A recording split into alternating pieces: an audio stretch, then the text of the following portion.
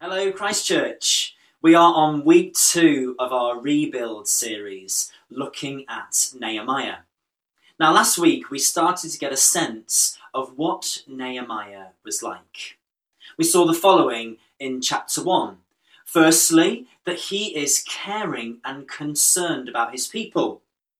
His brother Hanani comes and gives a report about the people, the Jewish remnant, and about Jerusalem to Nehemiah. And he is concerned for his city and his people.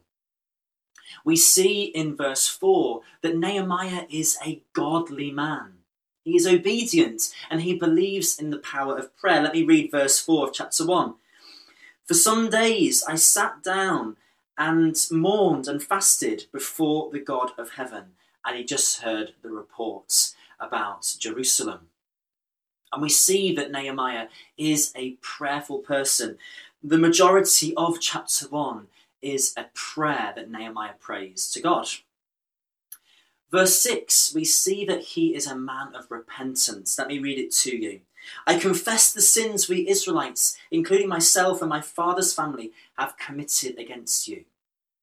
He understands his weaknesses. He understands his sin, along with the sins of his people, and faithfully places them before God.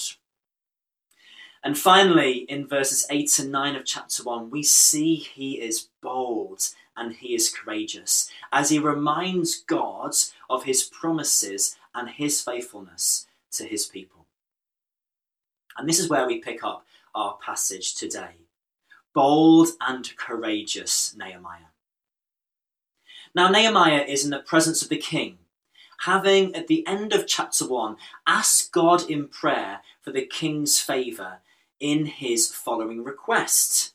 That is, in verse 5, if it pleases the king, and if your servant has found favour in his sight, let him send me to the city in Judah, where my ancestors are buried, so I can rebuild it being Jerusalem.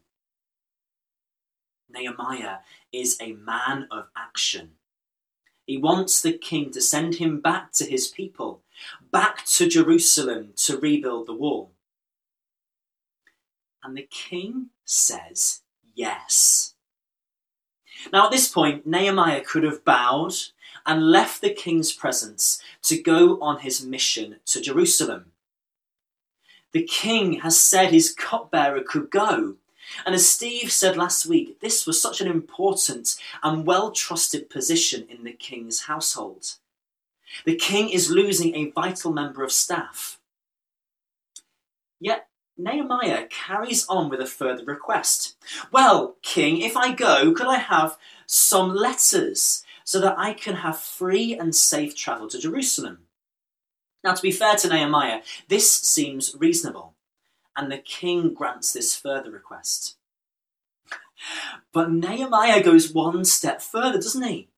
He comes in with another, even bolder request. And while you're at it, king, could you fund the timber to rebuild the gate, the city wall, and also my house?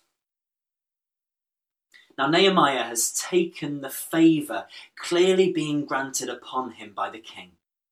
In the knowledge that he has just prayed to God at the end of chapter 1 for that favour, and having the belief that God has heard him and will answer his prayers. He takes this and is even more bold. He is so audacious with this final request. Now, when I read this story, it makes me think about this situation which happened to me, and maybe something like this has happened to you also. I remember going into Halfords with Primrose a while ago, and she saw this helmet she really liked, and she kept putting it on and playing with it. So I asked her if she wanted it.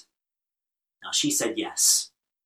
But then she, with those eyes that a dad can only say yes to, made the point that unlike Zachary, her big brother, she didn't actually have a bike for the helmet to be worth buying.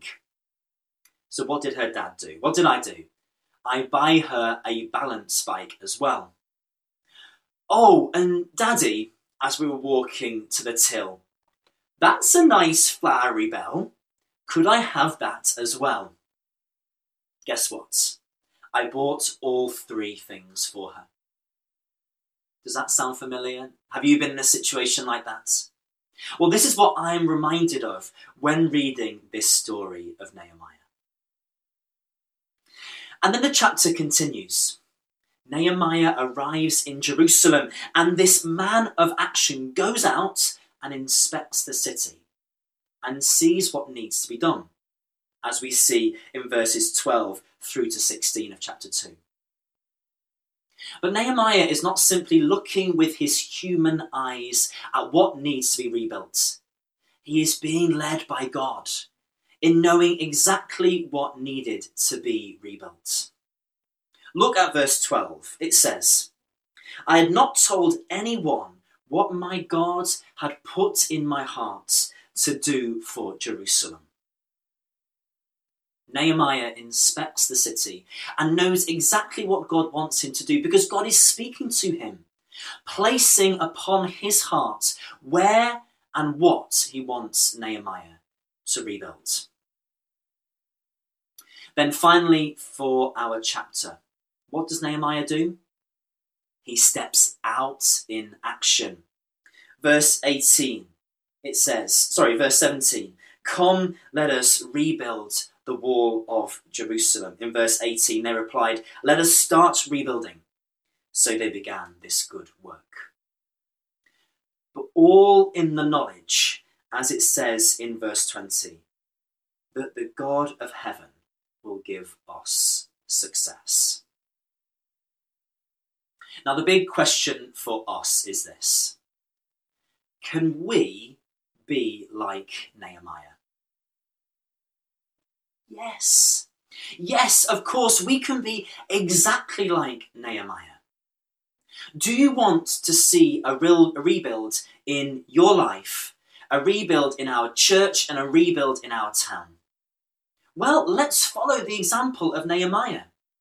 Let's firstly be a caring and concerned person about the needs of our people, the needs of our church and our town.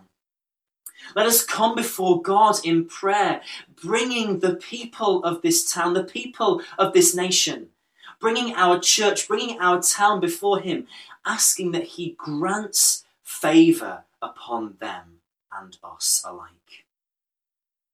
Let us be like Nehemiah as we go out and inspect the situation in our town, the situation of our church, the needs of the people, and ask God to guide us. Ask God to point out the work he wants us to be a part of, joining in with him in his rebuilding of the people, of our church and our town.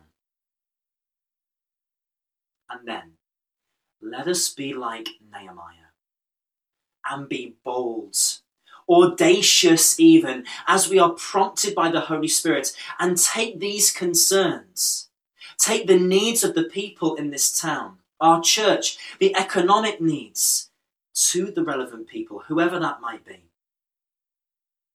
During lockdown, I know of children who have been writing to our MP, saying that the situation here in Southport, both for the people in this town and for the economy, is not right, and that something audacious must be done about it. And then finally, Nehemiah actually steps out on the mission God has placed in his heart and starts to rebuild the city of Jerusalem. Can you be like Nehemiah? Well, be bold, be courageous, be prayerful, and go. Then yes, you yourself will be exactly like Nehemiah. Father, would you challenge us to be bold and courageous in your sight?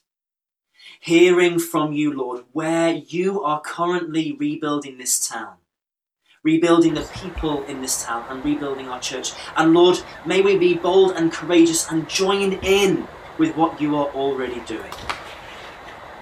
Lord, may we be a prayerful people, a people who are guided by your Spirit, listening always to you, and stepping out in your name, exactly like